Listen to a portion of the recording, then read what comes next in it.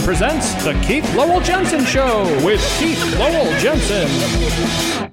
All right, it's the Keith Lowell Jensen Show. I'm your host, Keith Lowell Jensen. The show, of course, is presented by Keith Lowell Jensen and our sponsor, Burley Beverages. You can visit them at burleybeverages.com. I and my manager have been trying their drinks, and they're great. They make like old-fashioned shrubs and modern soda syrups. And if you go to burleybeverages.com and enter the discount code KLJ Rules, all in capital letters and with a Z at the end of rules instead of an S, you will save 15% off of their stuff. My guest you're going to meet in a minute, but first I'm going to ask her real quick. You've tried all the Burley sodas and shrubs, right? I don't know if I've tried all of them, but I've tried everything that's come into the house. It's yummy stuff, right? It is. I love their ginger. Yeah, they have both like a mellow ginger ale and then also like a stronger ginger beer. Which do you? The ginger beer is what I like. That's what you like, yeah. And that they're actually going to start selling, I think, this year as their first ready drink. Instead of a syrup, they're going to actually have cans of it all ready to pop open and drink. Really? They're going to have cans? Yeah. I mean, I've heard of like home brews where you can do the bottling. They're hand canning them. They're hand canning. I saw the machine down at the shop and it's so cool. So anyway, I'm real excited to have them as our sponsor. And I'm also excited because Valentine's Day is coming up. And my guest today is my relationship. And this relationship consists of two people. So to keep it fair and balanced, goddamn you, Fox News, for spoiling that phrase.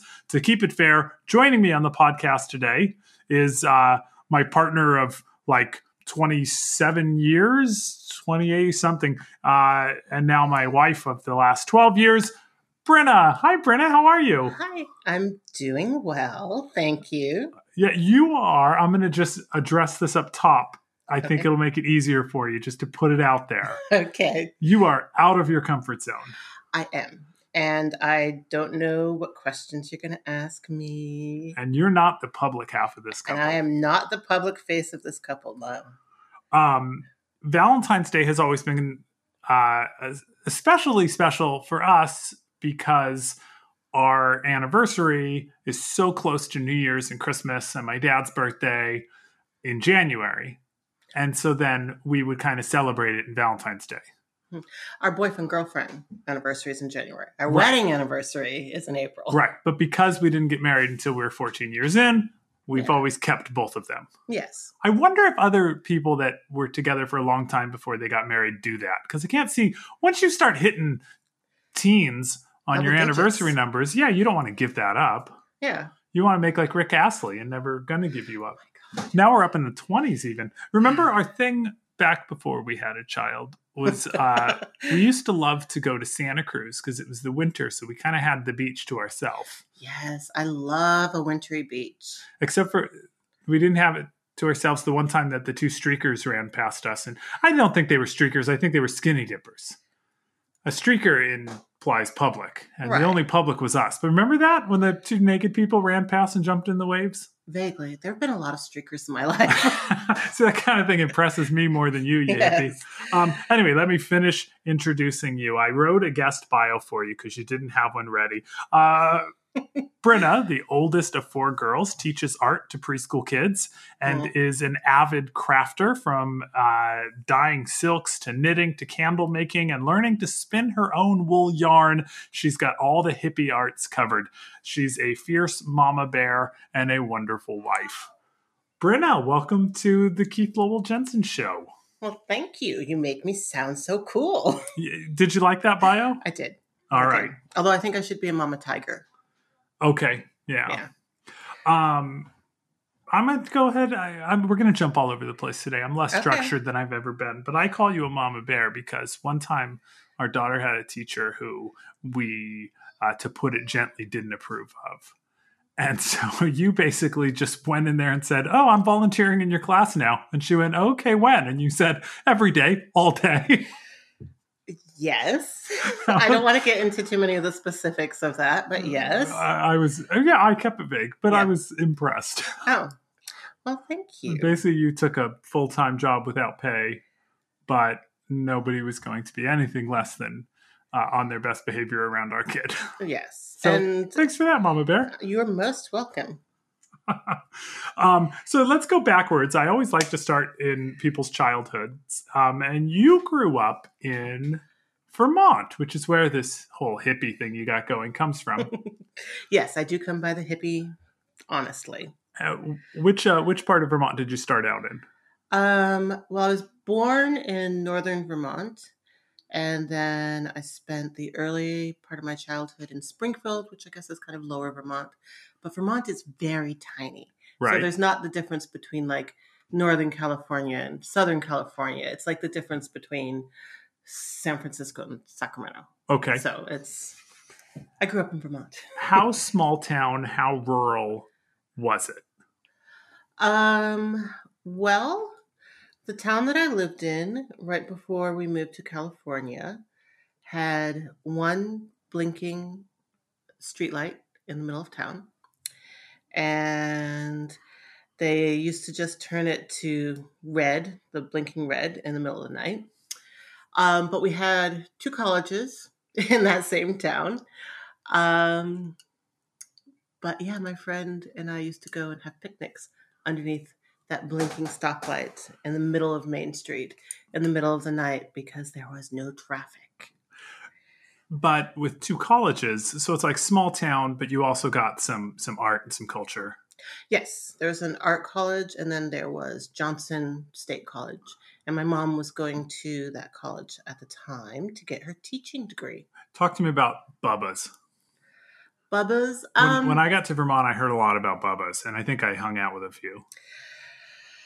I don't know.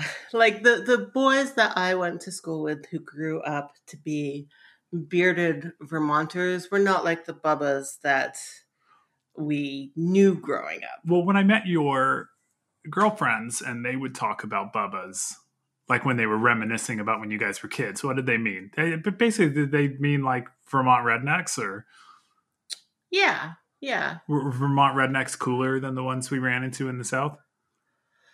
Or the ones we run into protesting out in front of Trader Joe's because they don't want to wear a mask? That's hard to say because there's such a gamut.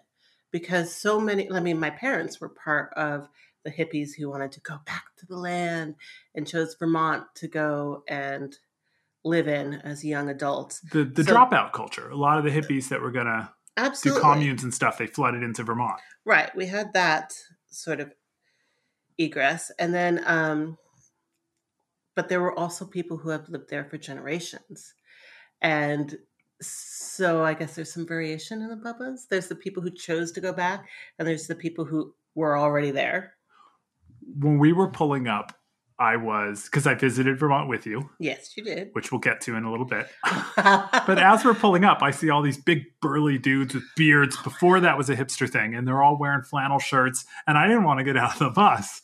And then I opened the door and I hear Dr. Dre blasting. And they offer me some like cool locally brewed beer. And I was like, oh, these guys are great. And when I left, a lot of these guys were prepubescent. So it was... It was quite a shock for you. Well, I looked at them and I still saw, the little boys that they were. And you looked at them and you saw these bearded, scary Vermonters. Did you, when you were a kid, want to leave? Was it like, ugh, this podunk town, I want to go to the big city where everything's happening? Or did you enjoy it? Did you want to stay? Can I say yes to both of them? Because I did enjoy a lot of it. But okay. I enjoyed the parts that were almost solitary. Like, you cannot beat how beautiful Vermont is. Vermont doesn't allow billboards. So right. No billboards. No billboards. In the whole state. Right. They're very protective of keeping Vermont beautiful. And, you could just walk into the woods and be gone for half the day. And it was gorgeous. But at the same time, I wanted to go to the big city because it sounded so romantic. Yeah. And then I came to Sacramento. But when you were told you were going to come to Sacramento, was that the catalyst towards you running away from home and crossing international borders illegally? Yes. I didn't realize Yes, that was. I was not very happy about moving away. Well, you were what, 14, 13? Yeah, I was like 14 going on. No, I was 15 going on 16. Oh, so you were a little older than I realized. So I was going into my junior year of high school, and I think I turned 15. So no one wants to leave all their friends at that age. You've been looking forward to your junior Okay. and senior year. Yeah. And then first impression of Sacramento, because I know where in Sacramento you landed. Oh my God. Sacramento smelled funny. Like the entire It still town does. smells. I don't know. I can't. I mean, you have to understand that where I came from was very green mountains. Right. And to come into Sacramento in the middle of this town, which felt huge to me. And yeah, the whole town kind of smelled a little stale. Yeah. But you also landed in the middle of Rancho Cordova, which if you're listening to this from Rancho, I'm sorry, but it's one of my least favorite suburbs of Sacramento. Well, we were right next to the park, which I think is part of the reason why my mom chose that spot. But yeah, Rancho is an island unto itself. So you were an artsy kid. Yes. And I know about that in Sacramento. Were you already an artsy kid in Vermont, or was everybody an artsy kid in Vermont? I was already an artsy kid in Vermont. Yeah. Yeah. So then you came here and you were an artsy kid. Yes. Was that kind of part of your identity in high school? We all have, especially because I also moved here around just a year before you, I think. Having that kind of label or identity, it helps you find your people, helps you make friends. Yes. Yes. Yes. I think that I was artsy enough that helped me find some people when I moved to Sacramento, because at the time I was 15, so I needed some people in my life, and Rancho Cordova High was huge to me. That's so funny. I know. I look back on it and I'm like, wow. So you got a scholarship to a CalArts summer program. I did. That was between junior and senior year? Yes. How was that? Oh, that was wonderful. I got to go to a college campus and live on the college campus for a couple of weeks.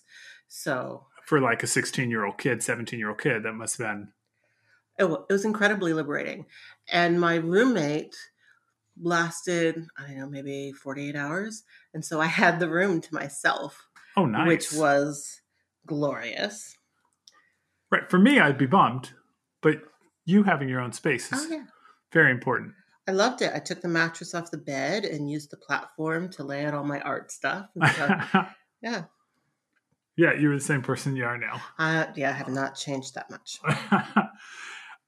And it was shortly after that you met me. Yes. I met you halfway through my senior year of high school.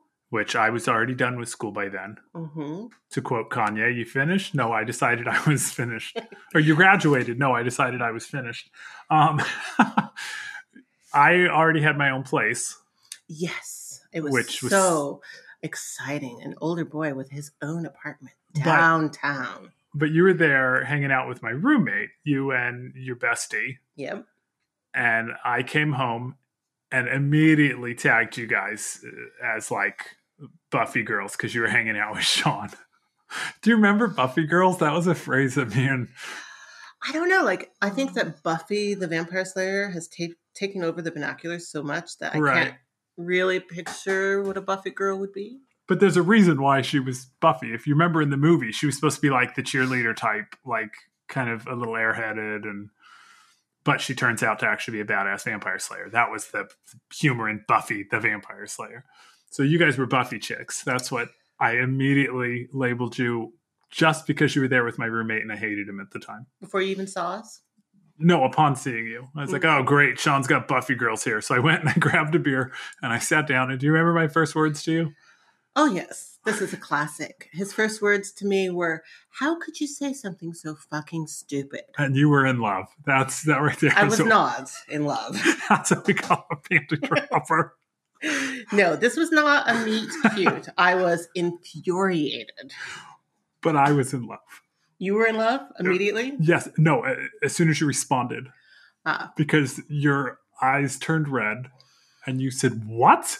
And you dressed me down, and you had the facts. You were able to debate, and you and I started arguing. And a half an hour later, we were still arguing, much to my roommate's dismay, because he was hoping he could get lucky with you and your bestie.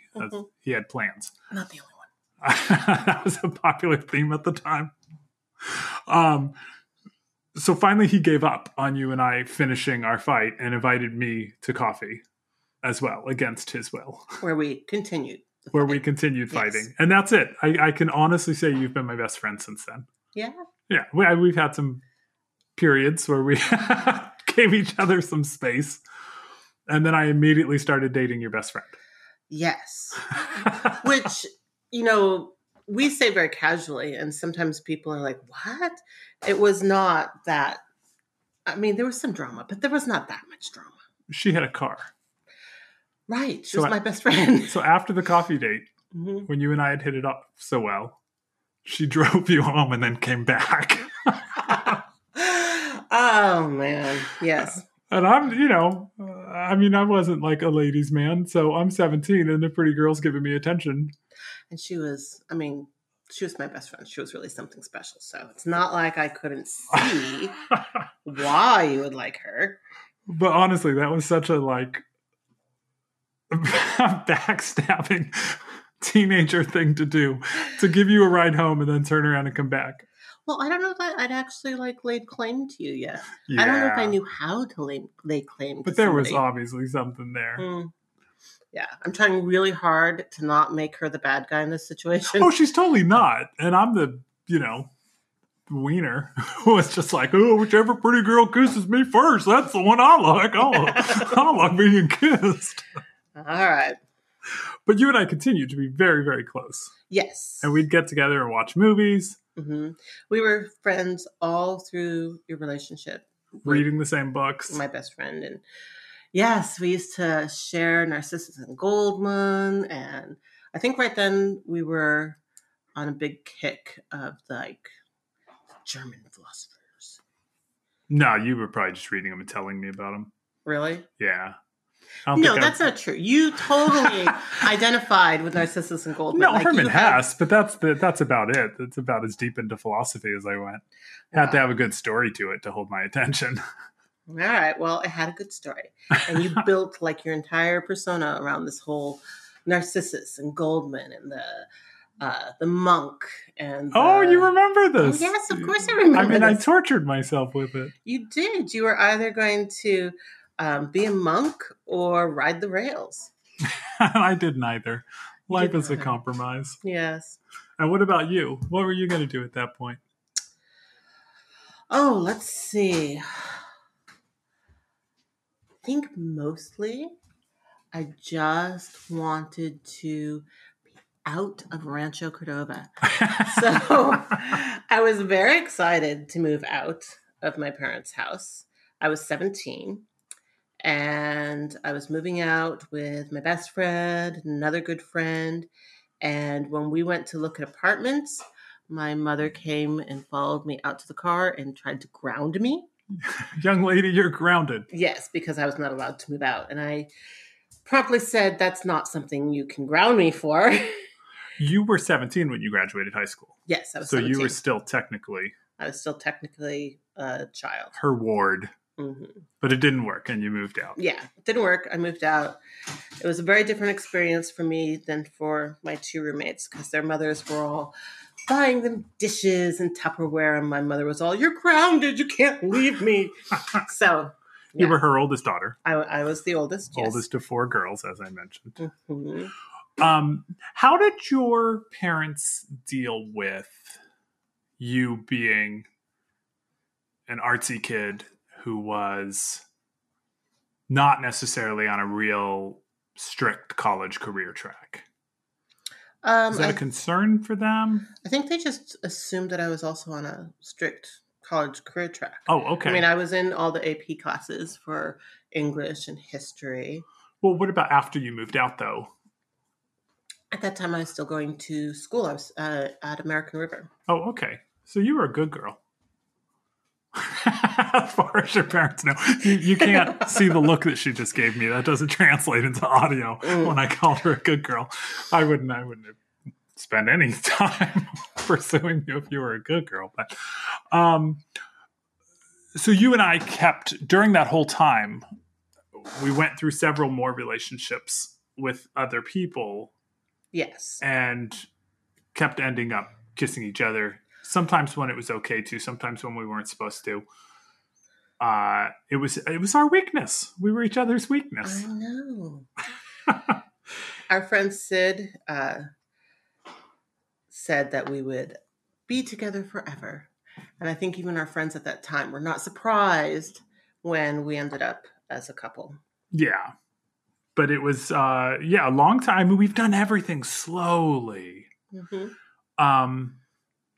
And so when we finally decided to get together, I had already gone on the road with Spike and Mike and had been traveling all over the country. We'd both been through long, heartbreaking relationships of various intensities. Yep.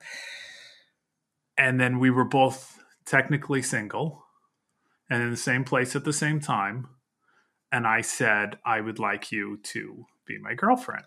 And formal. I had thought about that in Tallahassee, Florida. I had meditated on it. And I was like, I'm going to go back and Bryna's going to be my girlfriend. So I got back and I said that to you. And you said, do you remember? What took you so long? Yes. But you didn't agree. No, I didn't agree right away. Well, you and I had been best friends. And stepping into an official relationship meant that it would be really hard to step out of that and remain friends. So. Right. So you don't give me a definitive yes, and you go back up to Yosemite, where you were wintering at the lodge up there. Yep. And my mom absolutely adored you. Which is good, because I absolutely adore her. So she says, what's with you and Bryna? Is she your girlfriend now? And I said, well, I'm hoping so. And she says, not a done deal yet, huh? And I said, no. And my mom says, well, do you want to go visit her? And I said, Mom, she's up a mountain. And my mom hates driving on mountain roads. And heights. And this is my mom's afraid of heights. Bad drop-offs. And my mom puts me in her van. How long of a drive from Rockland to Yosemite? It was I don't know. It usually took a little over 2 hours from Sacramento to okay, Yosemite. So more than a 2-hour drive to drop me off, have a cup of tea, and drive back home. Right? And then do it all again the next day to come pick me up. Yeah, because you were there for less than 24 hours. And kids, this is when we didn't have cell phones and such. My mom was determined. She found her daughter-in-law. And it was going to happen. And then you agreed to be my girlfriend. Yes.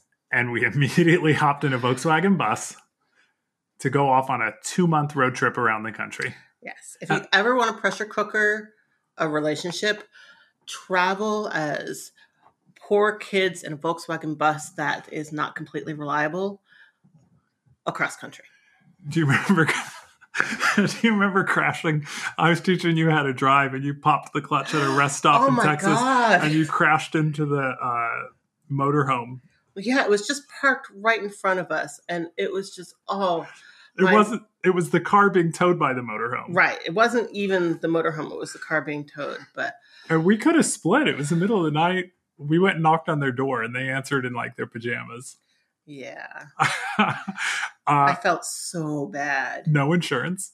No insurance. So we lied to them, told them we had insurance, but that we'd rather just pay for it. We were driving across country because I had a job in Florida. I have no idea why I thought I had to make up all of that instead of just saying we were road tripping. Oh. But I give them my license. They take it. I tell them I was driving, first off, since you weren't even licensed. Yeah, I wasn't licensed at the time. I don't think I got my license until I was 23. And this would have been right before I turned 21? Yeah. Yeah.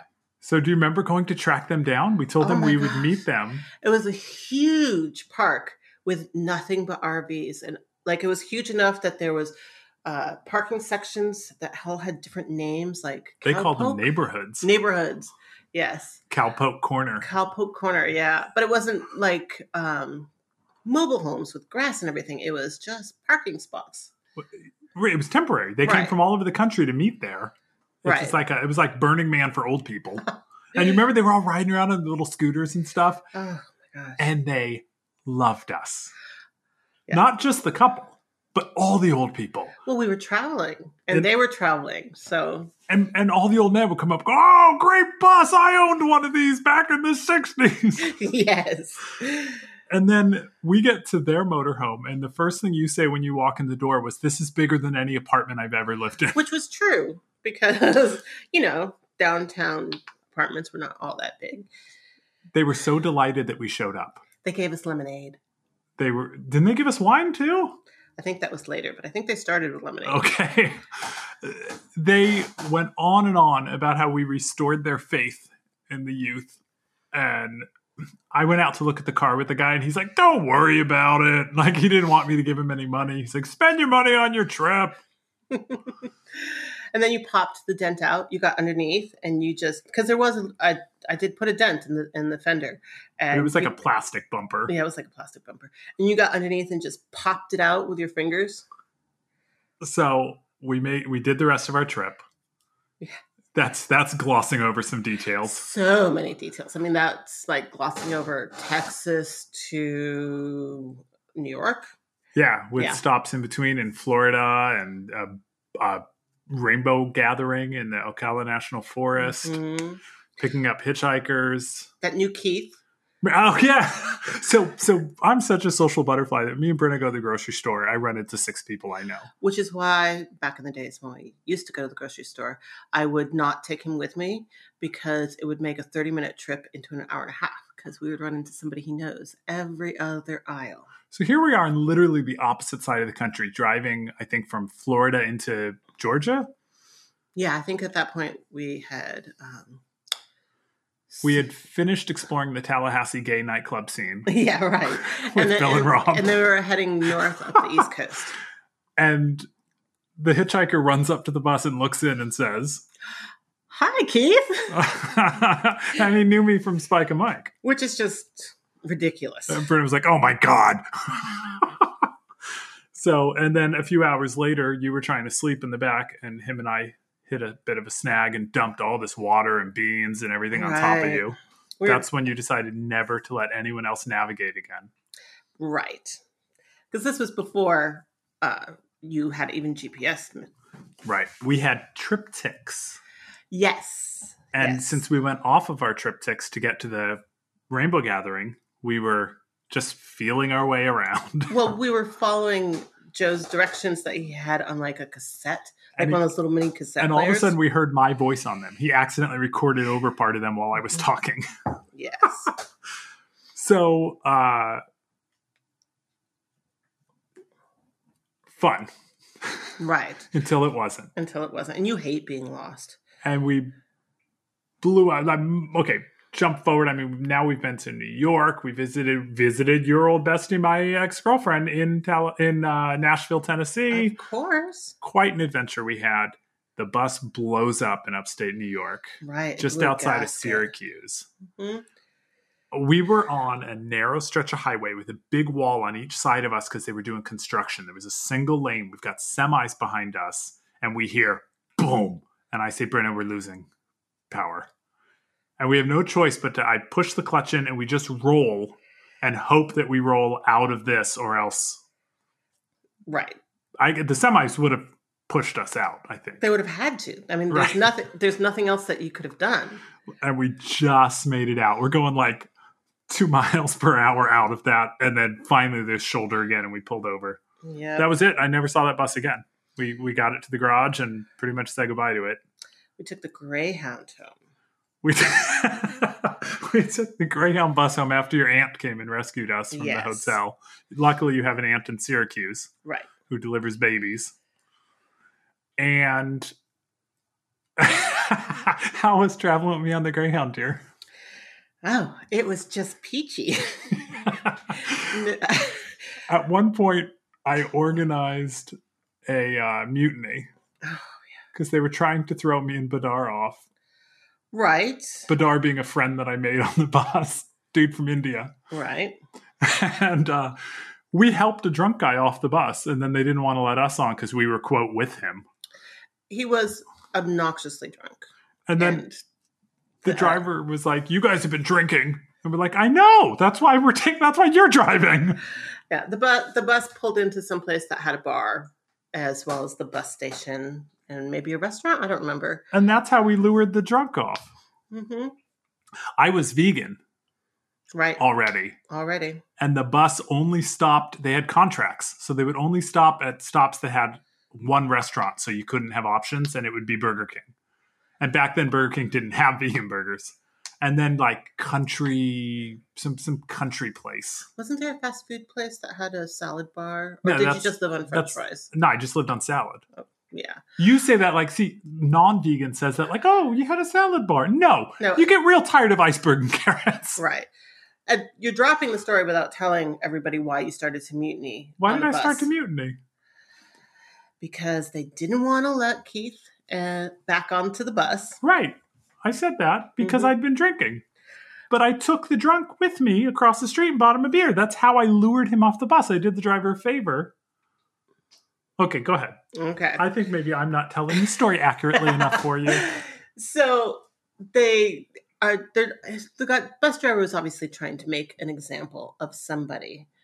And the Pakistani guy was ahead of us. And was he Pakistani? I feel bad I called him Indian. I'm pretty sure he's Pakistani.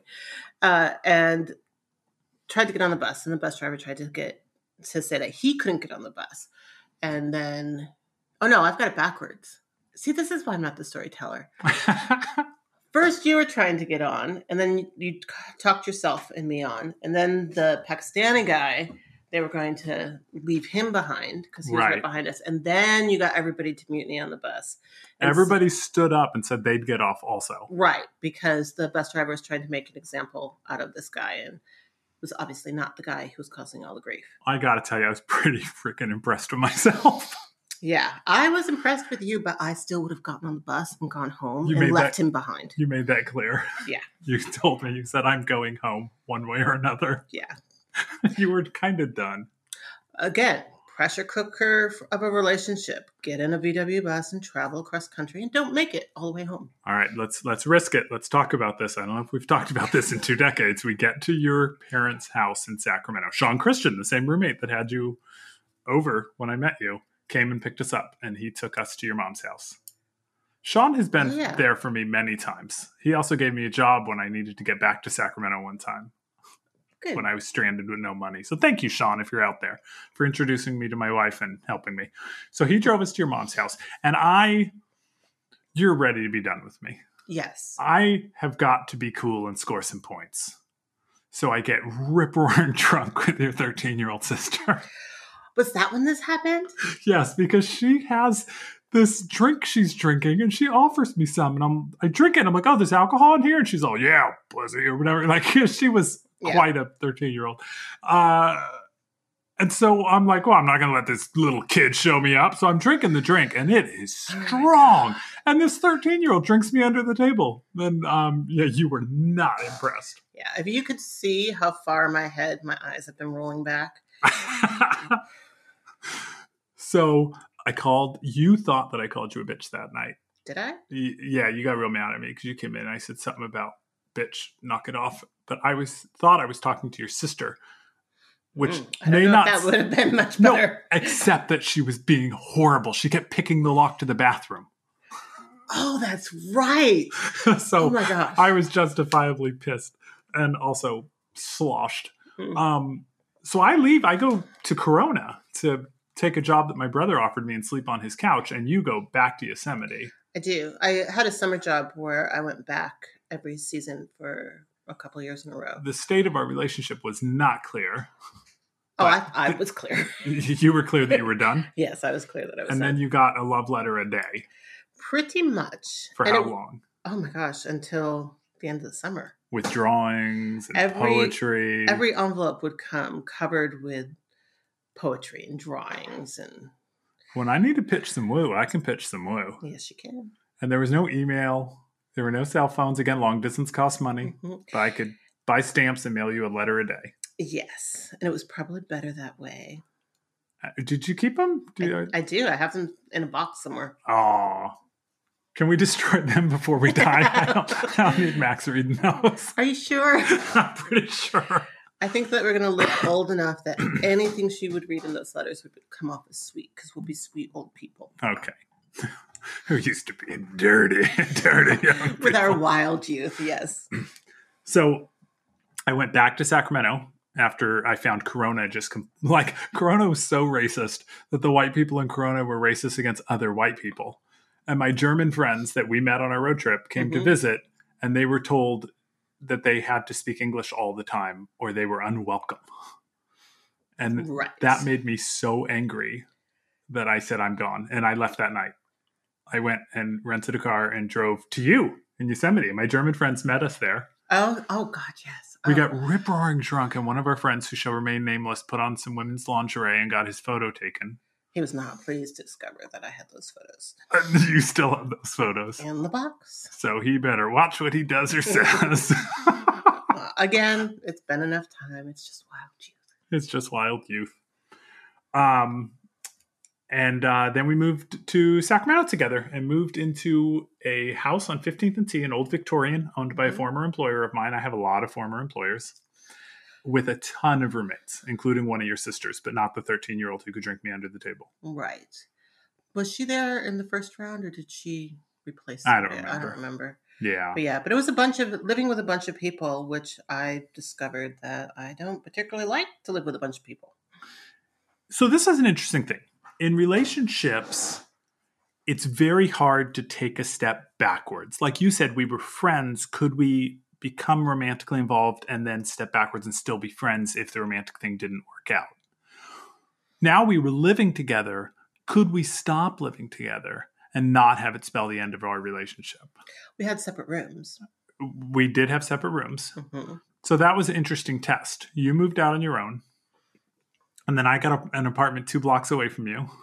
Well, first you got an apartment whatever that was, 8 or 10 blocks away from me. Right, with Todd. Yes, and then you just moved closer and closer. And my roommates 2 blocks away from you were like, you don't really live here. Right. You and all your fish tanks. Yeah, over at Bryna's apartment. I set all my fish tanks up at your house. So it was, I kind of unofficially moved in with you. Yeah. But we did. We survived that. Barely. We took a break. Do you remember taking a break? I do. That was you did that.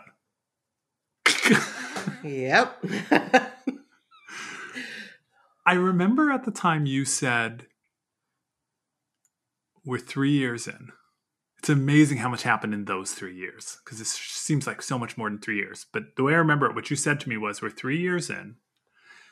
We haven't gotten engaged or anything, but if we continue on, we're making a commitment just by continuing on. And I think we should take a break and make sure that's what we want to do. Mm-hmm. And we also needed to learn a couple things not on each other. Okay. So when we fought, we didn't fight well. We fought terribly. We didn't learn well from our parents. Right. Which isn't me trying to be critical of our parents or whatever, but both of our parents are they both ended up divorced. Yeah. Eventually. In my case, earlier in years. You speak so much with your faces. Okay, separated earlier. Right. Okay. There's so much communication going on that you guys can't hear. Yeah. This is why we're very good at team player card games and stuff like that. Oh, yeah, we'll kill anyone at that. So if we met a couple now, a young couple, and they were like us then, we would not advise them to stay together, I don't think. No, because when we were mad at each other, we were mean to each other. Yeah. It's not like we were just mad at each other. We were mean to each other. Oh, yeah, I locked you out. Not of your house, but of my house when you had nowhere else to go. Oh, yeah. You cold-cocked me. Well, yeah. You kept on following me. It was okay if you followed me and talked to me, but then you touched me, and you're not supposed to touch me when I'm walking away from you. Do you remember a gay couple pulled over and asked us once if you were okay? But we weren't fighting then. That was... No, we were yelling. No, I'm not talking about when I pushed you in the leaves and the cop pulled over. We were yelling at each other, and a gay couple pulled over and said, "Are you okay?" to you. This is the way I remember it. And I told them to go to hell. And years later, in hindsight, thought, what a cool couple. Like they were doing the right thing. Absolutely. Seeing a woman being followed by a man who's yelling at her. But and, at the and time, now you've become that person. And I've done that numerous times. Yeah, you've done that numerous times. I don't remember that either. You have a much better memory for these things than I do. Well, I was probably eating something good. All my memories are triggered by food. That's our inside joke. Sorry. Yes. So that's interesting, right? That we couldn't counsel someone that was like us to stay together because it doesn't bode well. And yet we did, and most people can't. I find like even the guys at my work who all knew each other in high school, they're all more mature than they were in high school, but not when they're with each other. When they're with each other, they slap each other and they act like high school kids. I mean, their relationships haven't matured.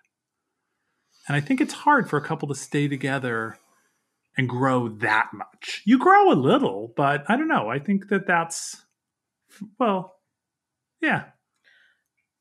Yeah, I'm proud of us. Yeah, that's a good thing we did. Yeah. Because you almost never punch me in the face anymore. Don't make it sound like I punched you more than once. It was just the once, and it was because you touched me. Anyways. I was proud of you. That was, I mean, you really do have a good right hook. That's where Max gets it. But yes, we put a lot of work into learning how to fight fair with each other. And rules. No sarcasm. No name calling. We thought about the things that we didn't like in our own relationship and also in the relationships we saw, including our parents. Right. Not solely our parents, but including our parents. So we can make a list of what we didn't want to do. Okay. I want to ask you something. Uh-oh. I asked how your mom felt about your position in your trajectory in life. Did your mom ever express any concerns about this boy who the cops brought her other daughter home once when she was underage drinking with me in a park? Different sister. Different one than the one who drank me under the table. This one was only like 2 years younger than me. Yeah. So I'm on one side of 18 and she's on the other, and we were hanging out in the park with other friends drinking. Right. But what does your mom see? The cop saying, yeah, she was with this grown-ass adult drinking in the park. And your mom's like, oh, great, Bryna's friend, who later becomes Bryna's boyfriend. Yeah, at the time, were you my boyfriend at the time? No, I don't think so. But you and me and your mom also stayed up till 3 a.m. talking about Simon and Garfunkel and gossiping on Christmas Eve. My mom encouraged us to bring anybody who was lost at Christmas home.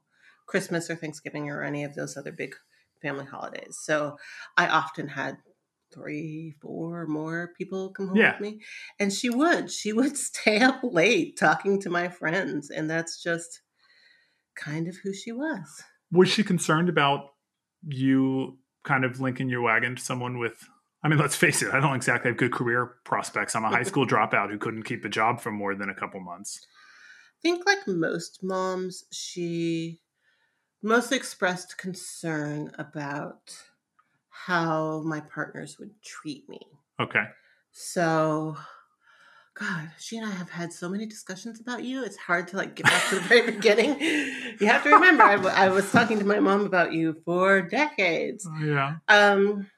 So mostly I think that there were times in the beginning where she didn't think that you were going to be the best partner for me, but she also really liked you. Right. So yeah, but that changed over the time as your relationship with me changed. Yeah. So, yeah. I don't know if I even answered that question, but I think I did. Yeah. So, your father unfortunately passed away. I never had a chance to get to know him. Right. He passed away when I was 18. I feel like he may have had concerns as well, but that him and I probably would have gotten along. I think culturally we're very similar. I could see us talking about music. Absolutely. Yeah. My dad was always really interested in my friends and very friendly with my friends. I mean, my best friend in high school came to pick me up once, and she and him just hit it off right away. And I think it was later that year, he surprised us. David Bowie was playing a concert, and we didn't have the kind of money where I could buy tickets for a concert. That just wasn't something that I did as a teenager. Didn't have a job until I was out of the house. And he surprised us with tickets to David Bowie. And oh my gosh, how cool is that? So, I'm always bummed I didn't get to meet him. yeah. I was in the same house as him several times, but he was working at night. Right. He So often it was, took the night shift. Shh, So be quiet. Dad's sleeping. Shh. Don't. walk around on tiptoes to wake up Dad. You know, I think I've told you this before, but you know what it honestly reminded me of? What? At Knott's Berry Farm, or maybe it was Disneyland, because they had the Country Bear Jamboree. But there's this like fake mountain wall, and up high there's a cave, and you hear the sound of a bear snoring in the cave, and there's a sign that says "Don't wake the bear." Yeah. No, that would be totally accurate. My dad was totally a big old bear. Before I jump from kind of our past and our history into a little more of our modern life, I wanted to ask you this. If you're ever put on the spot to give advice to a young couple or a young person regarding coupling, what would that be? In general, lots of talking to each other. I know that you and I always do the best together when we are talking once a week. And sometimes it's just a grocery list of what needs to be done and what our plans are. And sometimes it's bigger stuff. But if we do it once a week, it never gets to be terrible stuff. Like any other, I hate to call it a chore, but sometimes it's a chore. Things pile up. It's the work. It's the work you have to do. Yeah. I would also encourage people that I don't think I understood what therapy was until there have been a couple times in our life where we thought we would benefit from some therapy. Mm-hmm. And I think the main thing therapy does is just let you have those talks in a way that's structured and scheduled, and you're on your best behavior because there's a third person there. Right. They said that George Harrison used to bring Eric Clapton in to work with the Beatles specifically because John and Paul would be on better behavior when Clapton was there. And so they would all work better. I think that's what a therapist is. They're the Eric Clapton in your relationship, except not a horrible drunk racist. Hopefully. Yeah. Try to get a therapist who's not a horrible drunk racist.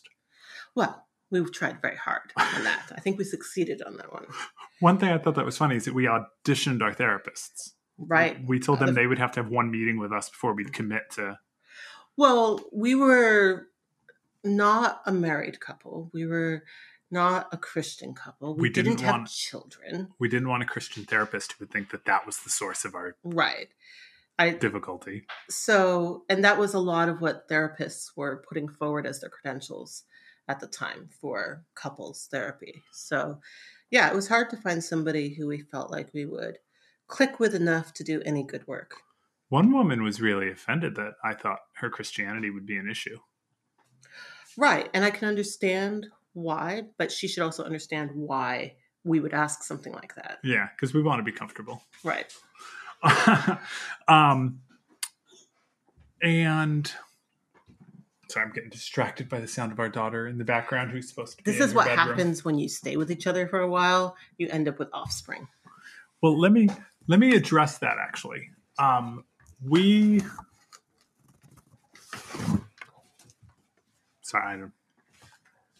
Okay, we're done parenting again. We did move at a very slow pace.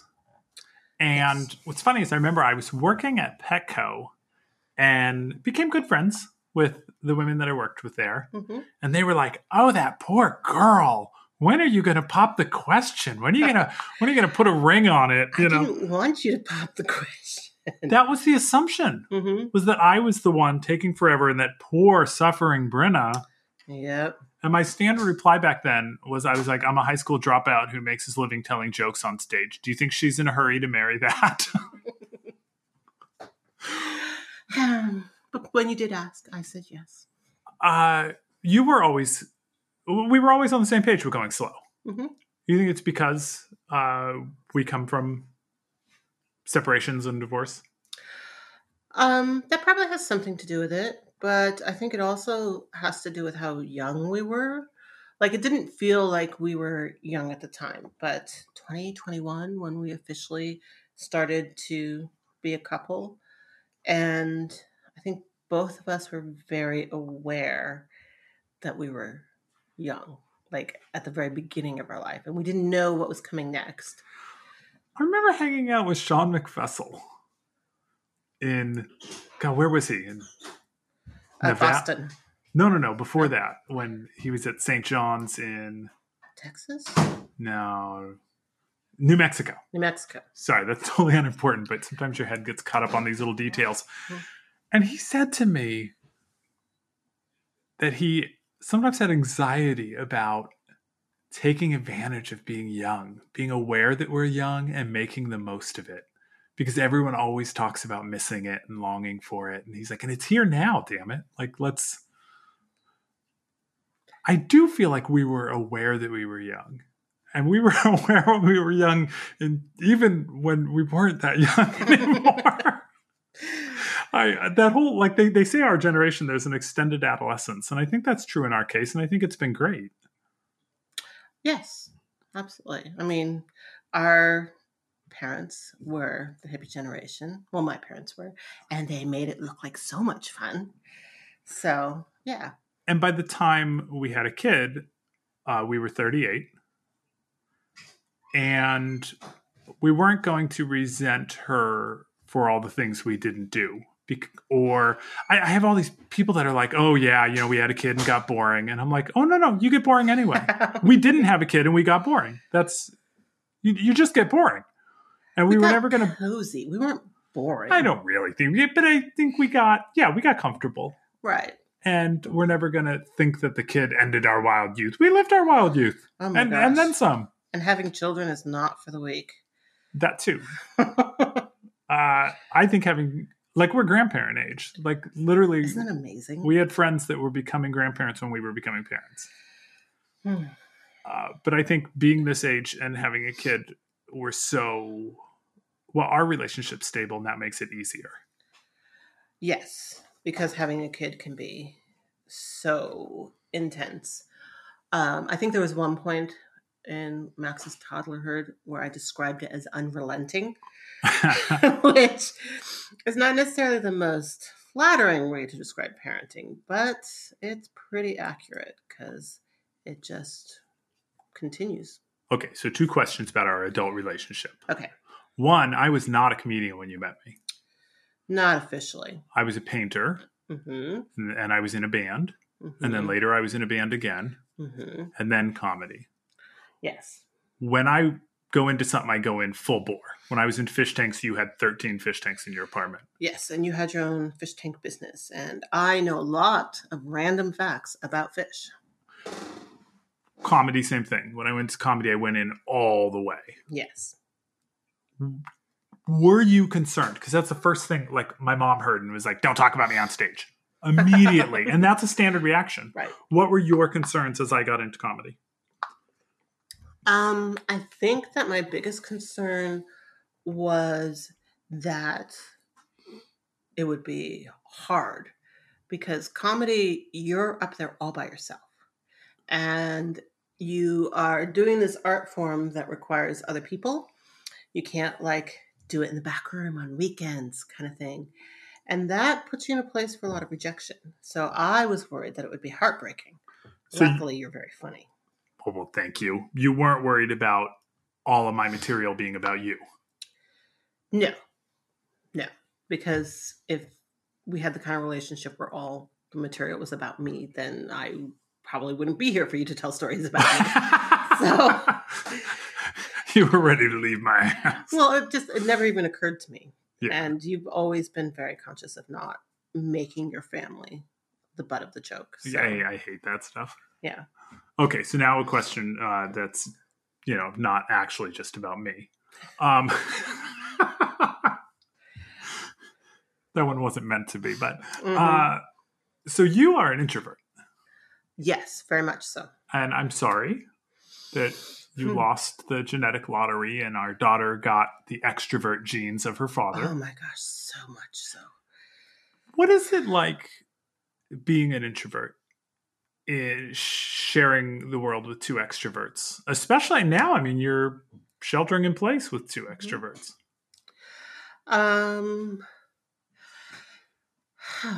That's kind of a different question, pre-pandemic and post-pandemic. Maybe not. Yeah, I mean, you can give two answers. Yeah, I think that a lot of what makes it work is when I make rules and boundaries around it. I mean, when we were doing our road trip together and we stayed at my grandmother's house, it was the first time we had not been living in the bus together in a month or two. And it was like, oh my God, I need this. I need like some time, some space, some empty, quiet space around me. And that was really hard for you. Yeah, I was like, cool, we can have sex in a bed. Yes. But once you got it as well, got some space, you really enjoyed it. And I think it's been the same with having a child who's so much of an extrovert. Ergo, the Trader Joe's rule. Could you explain? Because this has actually worked its way into my act. Can you explain the Trader Joe's rule? My child, from the point that she could talk, and maybe even before that, which was early, she started talking really young. Right. Likes to talk to everybody. And, I did everything with Max in tow. That was just how our life worked. So in Trader Joe's, the rule is that she can pick 3 people to talk to, no more. And that helps her curate her experience a little more. And it means that I'm not stopping in like every half aisle to talk to more strangers. So yes, like having some very clear rules like that helps. I love that she will actually like shop for the most interesting strangers to talk to then. Yes. Like just boring looking, typical Trader Joe's yoga mom or yoga dad. But if you have a dog or a pet. Yeah. Or if you're like wearing a garish amount of makeup. Yes. Like anything that you stand out, Max is like, ooh, what's this person all about? Yes. So that's one of the things that helps an introvert with a bunch of extroverts. So this is our Valentine's Day episode. Okay. What could people listening who want to be sweet and romantic in these days of COVID do for their significant other this Valentine's Day? And I'm not just asking for hints on what I should do for you. Okay. The Valentine's days that I remember the most fondly are not the dates when we would go out, but like when we would pack a picnic lunch, a lunch of like littles, and go sit on the dock and have a bottle of wine and sit out there until it got dark, things like that. Yeah. So, and that's doable unless you have children. And foot rubs. And foot rubs. Always foot rubs. Always foot rubs. Bryna, wife of mine. Yes. Thank you so much. You're welcome. For talking with me. Usually at this point in the podcast, I have people promote what they are doing and where people can find them. But we just spent a lot of time covering that you're an introvert and you don't need them to find you. This is true. So why don't you tell us about this is what we're going to do with the plugging. Okay. There is a group that you do work with who do good things in our community.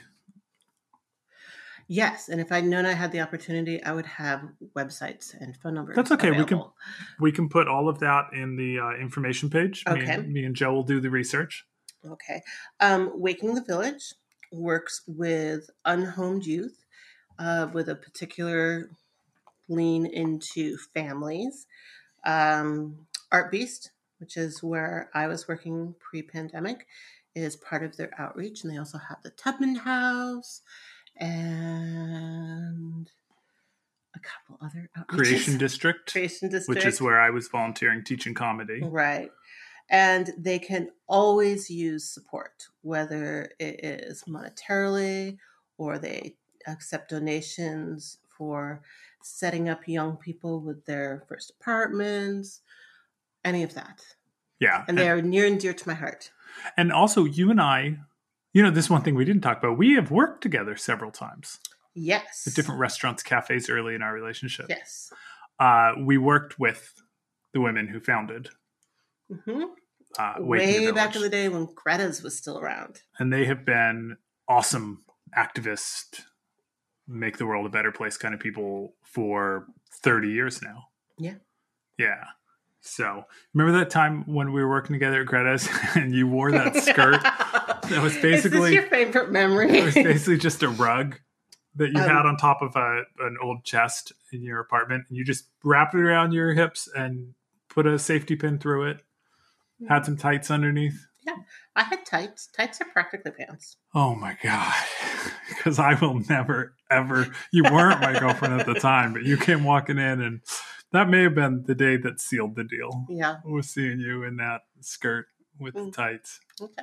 Oh my goodness. Okay, so I am your host, Keith Lowell Jensen, and you've been listening to the Keith Lowell Jensen Show. Thank you so much. My producer is Joe Honor. Our art is done by Joe Honor. Our audio editor and engineer is Jack Matrenga. Joe and Jack are with Hyperpixel. Hyperpixel is a production company with a focus on digital marketing and e-commerce, offering daily management of your website, social media accounts, and digital marketing campaigns. Our theme song was done by the great DJ Real, who I absolutely love. He's a great comedian. Please go check him out. And once again, thank you so much to our sponsor at Burley Beverages. Remember to visit burleybeverages.com. If you are in Sacramento, you can swing by their tasting room. They are doing socially distanced visits. You can't do any tasting, but you can buy some good bottles. And online or in person, you can get the 15% discount with KLJ Rules, spelled in all caps with a Z instead of an S at the end. If you haven't already, please go watch my comedy special, Not for Rehire, on Amazon Prime and leave a review. This poor woman sitting next to me is relying on me to pay the bills. You got to go watch the special and leave a review and rate it. Bryna, thanks for sticking with me for how many years are we at now? Did we decide? We've been married for almost 12, and we've been coupled for 14. So that makes 26? 27, I think we decided. Yeah, something like that. Yeah, I love you. I love you too. Happy Valentine's Day. Thank you. That was us.